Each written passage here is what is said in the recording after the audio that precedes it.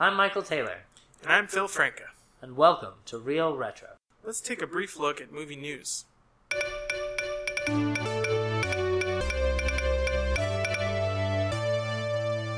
According to The Hollywood Reporter, Fox's upcoming movie Hidden Figures has been slated for a limited theatrical release in December, which will qualify the film for the 89th Academy Awards. To qualify for the Oscars, a film must be given a theatrical release prior to any other form of distribution. The film was originally slated for a January 2017 release, but was given a limited release on Christmas Day 2016 to qualify it for this year's Academy Awards. Hidden Figures is a film telling the story of three African American women who worked as mathematicians in several early NASA space programs. Look for it in select theaters Christmas Day or January 6, 2017 for its wide release. And from Cinema Blend, more information on the upcoming Star Wars film Rogue One. A recent interview has revealed the movie will delve into the backstory of its protagonist, Jyn Erso. Jyn will be shown at 3 different ages, as a 4-year-old, an 8-year-old, and as a young woman played by Felicity Jones. Reportedly, Rogue One will add much to the Star Wars canon, including new alien species, planets, and, of course, the details of the Rebellion mission that secured the plans for the Death Star, so integral to the plot of Star Wars Episode 4. Rogue One is set for release on December 16, 2016. Thanks for those updates, Michael.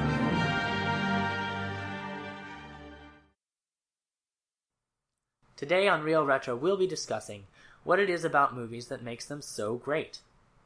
If there's soul and heart and dedication into it, it could be one of the best movies ever made. But first, let's learn a little more about movie making with our segment, Word on the Set.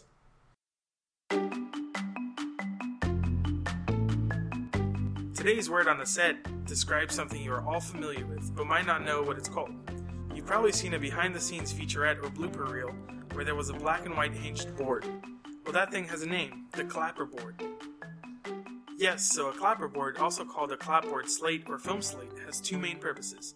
The slate or board part of it displays important information, such as what movie it's for and the scene number, while the clapstick creates a loud sound that allows the video and audio to be easily aligned during editing. We're here at our local theater in Tallahassee, Florida, asking people to give us their take on movies. So, what's your name? Jared. Angel. Caleb. My name is Chris. Allison. Josh. Kate. I'm Devin. Cindy. Michelle. It's a Thursday night, so the theater isn't exactly bustling, but a steady trickle of customers are here to spend $12 for a night at the movies. What is your favorite genre of movie? I like animated movies. I don't know if that counts as a genre, but just kids' movies in general. Thrillers. Horror. Action. Mine would have to be like sci-fi. Action comedies. Comedy. White comedy. Because it brightens my day whenever it's horrible. My favorite genre is good stories. So, what do you think is the most important part of a movie between things like plot, acting, and visuals? Bringing it all together, understanding all of it from a point of view of logic from beginning to end. It has to have a beginning, a middle, and an end. I would say the plot is the most important. I think it's the plot, just because that's what keeps the audience watching the movie. I'd have to say the plot, because even if I watch like an old like cult comedy or cult movie, you know, the acting may not be so good, but if it has a really good plot, everybody loves it. I can get around bad acting and appreciate the plot. Plot is a big thing, but I think a lot of people forget about like representation in movies. Like I feel like the casting and things, that's a big deal for me. Like if I watch a movie and I don't see anyone who looks like me race-wise, like if I just see like white people, no offense to any white people out there, like just white people in a movie, like I leave that movie feeling like, even if it was a good plot, even if it had great visuals, I don't feel any kind of connection to it. And being realistic, taking me in there so that I believe it, I think that's the most important. I think the most important thing is the writing, and then the second most important thing is the acting. Pacing is probably third for me, and of course settings is, you know, they can be so amazing that they're distracting, but So, I mean, you can have a really good movie with good writing and with good acting, I think. Do you think that the acting might detract from the realism that you were talking about in movies? If it's bad. Yeah, if it's bad. Oh, completely. You know, if you have a dramatic scene that's well written and somebody who just can't carry it off, it looks wooden, doesn't it? It looks silly. It looks like, oh, go back to acting school immediately. Right. And you can be ruthless immediately. And by the same token, if you have a really great actor and the writing is just awful, that's almost as painful to watch. And today was really interesting because we saw, a movie about a real man who's been on TV a lot, so we know who he is because we've seen him on TV. And Tom Hanks had to represent him, and I was completely taken in by him that he was the real man. He's a great actor. Oh yeah. But I mean, that would probably be the hardest thing in the world, right? To represent somebody who's still alive and living and on television. Could you describe how you feel when you're watching a really good movie?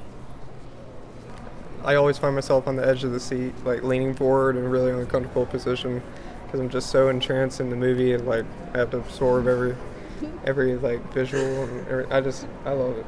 Completely engrossed to the point where it takes over my emotions. Good or bad? I just vibe out to it. I guess what he's saying, just vibe.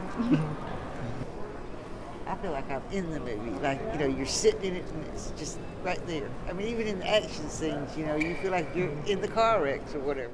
It's an attraction, Like it keeps you into it and like wish that you were in it kind of thing.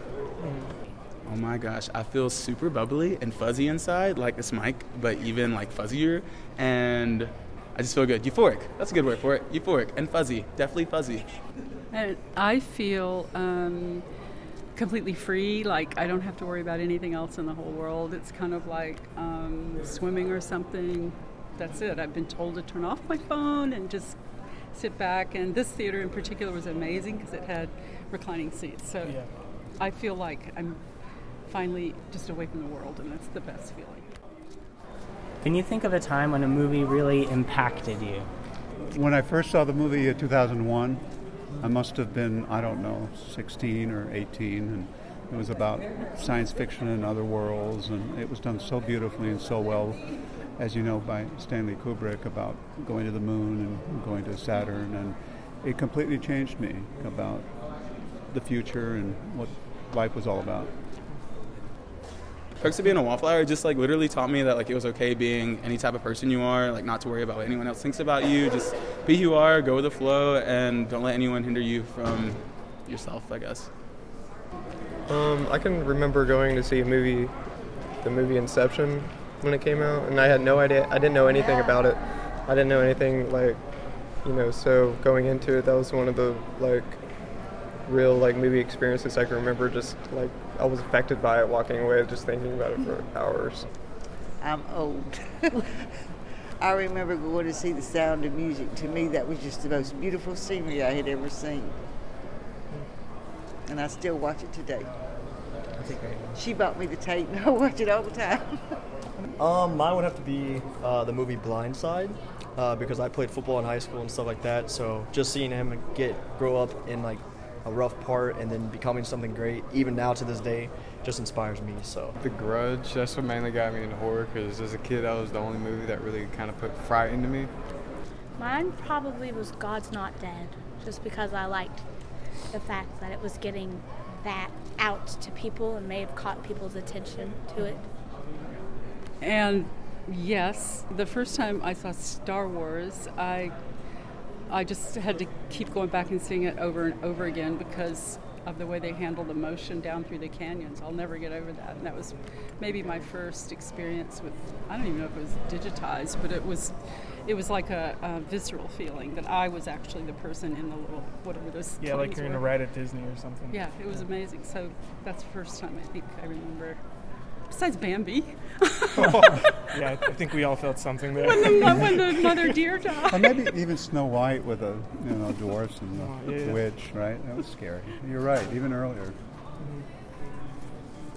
I would say probably, I don't know, Steel Magnolias probably was one. I watched it with my mom in a theater, so that was kind of impacting. And then Grease has always been a pretty impactful to me. good one. But that's just because it's a fun movie and musical. So. Yeah, do you sing along with it? Oh yeah. Also? Can you sing? No. First? Good try. There was 2 movies that impacted my life dramatically growing up. Inception was actually one of them. The thought of going into a deep trance of sleep and then going into a deep trance of sleep after that and living a whole life and waking up is just mind-blowing. You know, like it just opens up a whole new wave of how you sleep, you know, and how you can get to sleep and what you can do in your sleep. You know, your mind is only at a certain percent. You know there's got to be different ways for you to use it. And also the movie, what was it, where the fuzzy television and the ghost came in? Poltergeist? No, it was... The Ring? Yeah, The Ring. Okay. The Ring was insane because my grandmother actually had a prior experience to that before it happened, and so did I. And then the movie came out, and that's whenever my grandmother started actually doing that, and it was crazy. My mother was a big movie person. We went to the movies at least 3 or 4 times a week, and drive-ins, regular was a walk-in. And I remember her taking us to see Mary Poppins when I was about 10. I am old, but it was, I mean, you know, that was just unreal because that animation hadn't been heard of back then, you know, with when they were dancing with the horses and stuff. Mm-hmm. That was cool. Do you prefer drive-ins or just like theater movies? Well, when I was younger, now not when I was a teenager, but when I was real young, my mother did stuff like bowl, and then every night after bowling, we'd stop by and watch the drive-in. But then as I got to be a teenager, you know, that's a whole different thing. Right. Now I I love these rocking chairs. I've never been in one with rocking chairs. Recliners? Or recliners. Yeah, those are good. Those are nice. Yeah. If you were given a $50 million budget to make a movie, what would the plot be? That's not something you can answer in 5 seconds. I feel like I would somehow like interpret like heaven, if that makes sense. I would just like follow my cat around, and it'd be like a documentary, like action cam type thing where you just see like what my cat does, especially when I'm not there. And I feel like that could be a good what was it, like $50 million? $50 million budget. You'd have to hire a lot of people to maybe first, different cats, stunt doubles? Maybe a stunt double here and there, but my cat is, you know, pretty great. He can do all the stunts by himself, Jackie Chan type deal. I would first like start with like a cat house, a super, super big cat house to film inside of, and cameras that just like follow on. I would go out for this cat movie, don't worry. 50 million, I got it. You can do it with my cat. And of course the best treats and stuff whenever they're not filming. Yeah. I would probably do one about traveling in a hippie van with my 2 twins that I'm pregnant with, riding around selling hippie jewelry and how to do it. That's awesome. It would probably be a mystery. Get an Agatha Christie kind of, you know, or an Hercule Poirot, you know, and an old train going through Hungary and you know what I mean? Trans-Siberian Railway. Yeah, you know what I mean? Yeah. With 8 people and one dies, and you know, and he, right, that kind of a story. Probably, I'm a social worker, so you know, things that are going on in the world today, something about humanity, or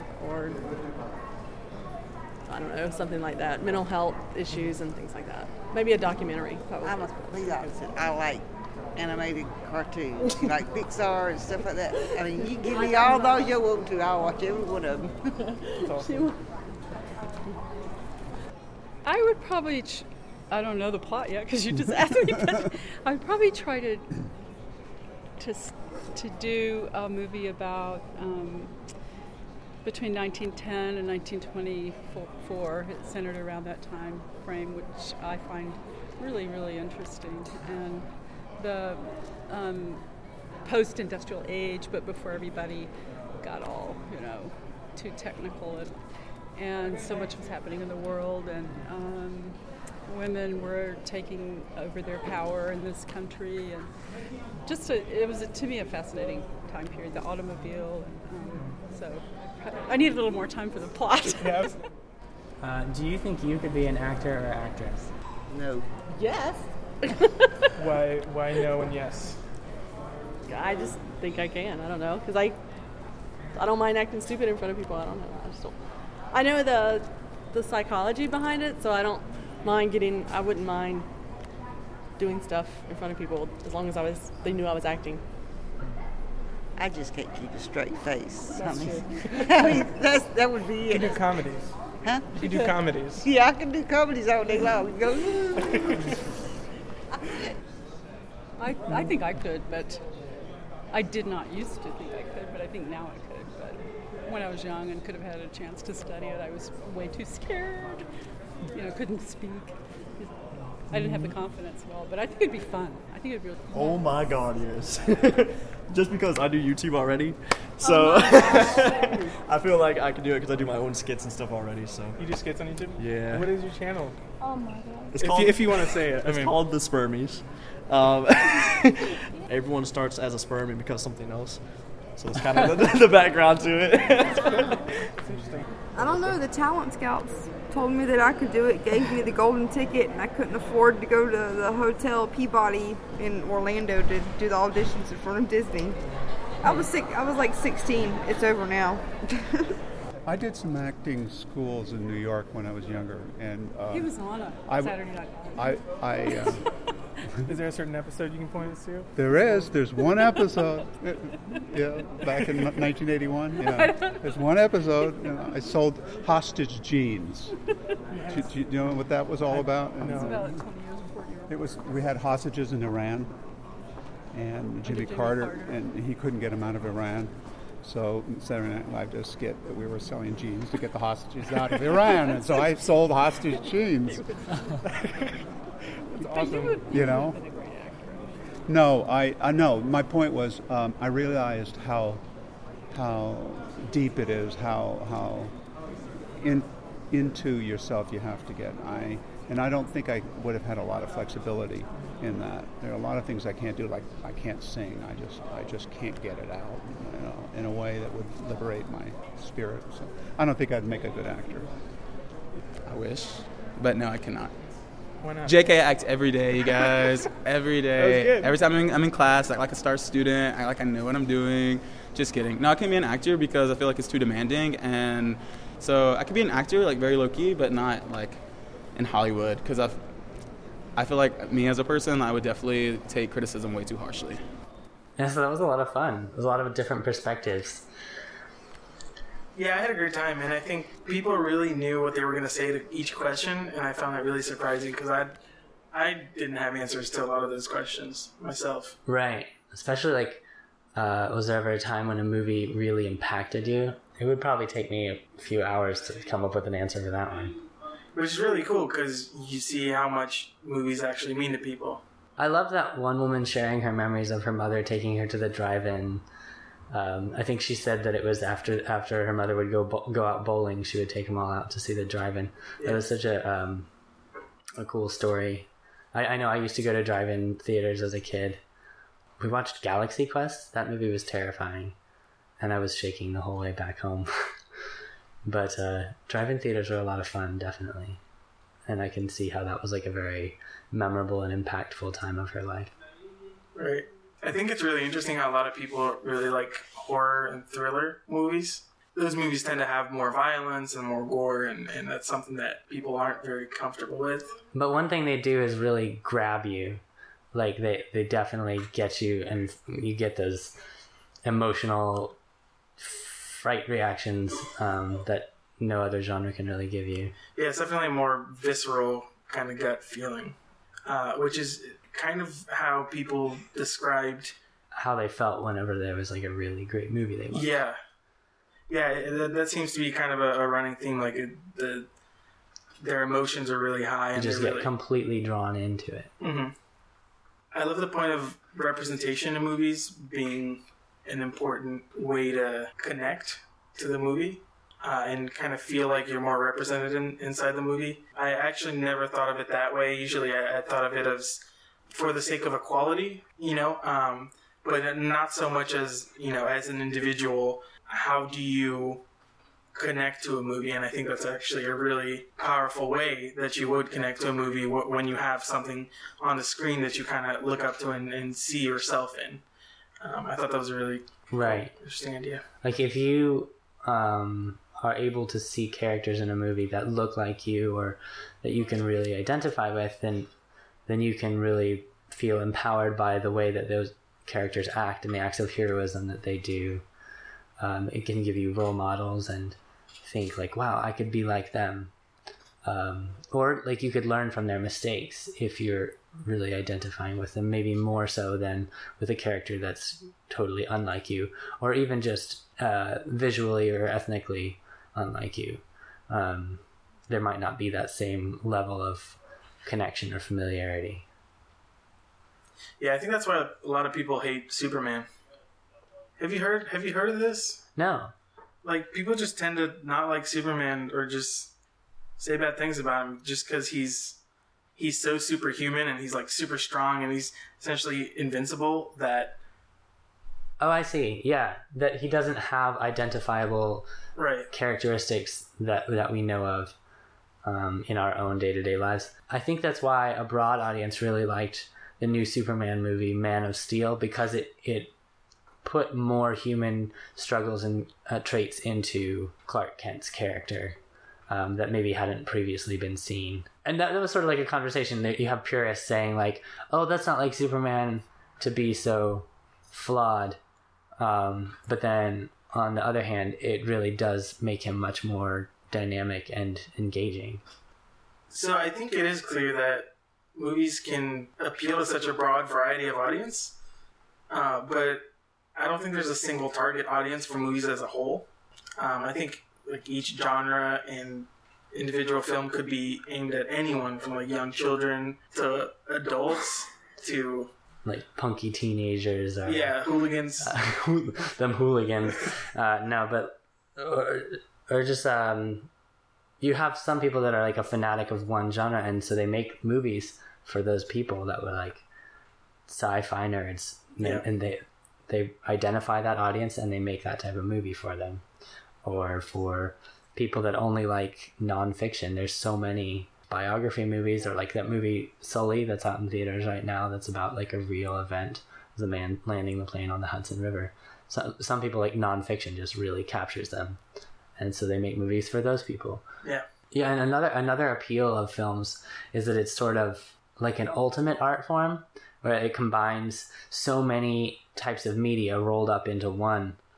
Like in a film, there can be acting, choreography, just like the way the people move around, photography and cinematography, sculpture as far as like set design, music. Oh yeah, soundtracks. Oh my god. Yeah, so good. And the writing is like so important, of course. Like the actors. So I guess sometimes actors like improv lines, which is another thing. But even a lot of the improvised lines in movies have become some of the more popular scenes in those movies. Yeah, but writing is hugely important nonetheless. It really carries the feeling and story of the movie. And so movies do so many things at once in like a very digestible format that you just sit down and you take it in like a logical progression that's laid out for you. And it can entirely engross the audience, like what our interviewees were saying, how they're just like they're on the edge of their seat, they're completely caught up in the emotion of what's presented to them. And that's what I think the magic of movies really is the ability to completely transport us into another story or perspective and experience. And both audiences and the filmmakers know this, and that's why the film industry is like a several $100 billion industry. Filmmakers will often spend over $100 million to produce their own movies, and audiences will just kind of come back to see the new movies, even with more expensive ticket prices. I mean, look at 3D movies; they're like $15. Right, but I pay to see them. Yeah, I'll pay. Yeah, for sure. So that's all the time we have today, but join us this season of Real Retro as we share some of our favorite movies throughout the decades and explore the world of film through many lenses. You can find this podcast and others over at cbxcasts.com. That is cbxcasts.com. Please subscribe and review us on iTunes, SoundCloud, or other podcast apps to keep up to date with all our content. You can also check out our YouTube page at youtube.com/cbxcasts.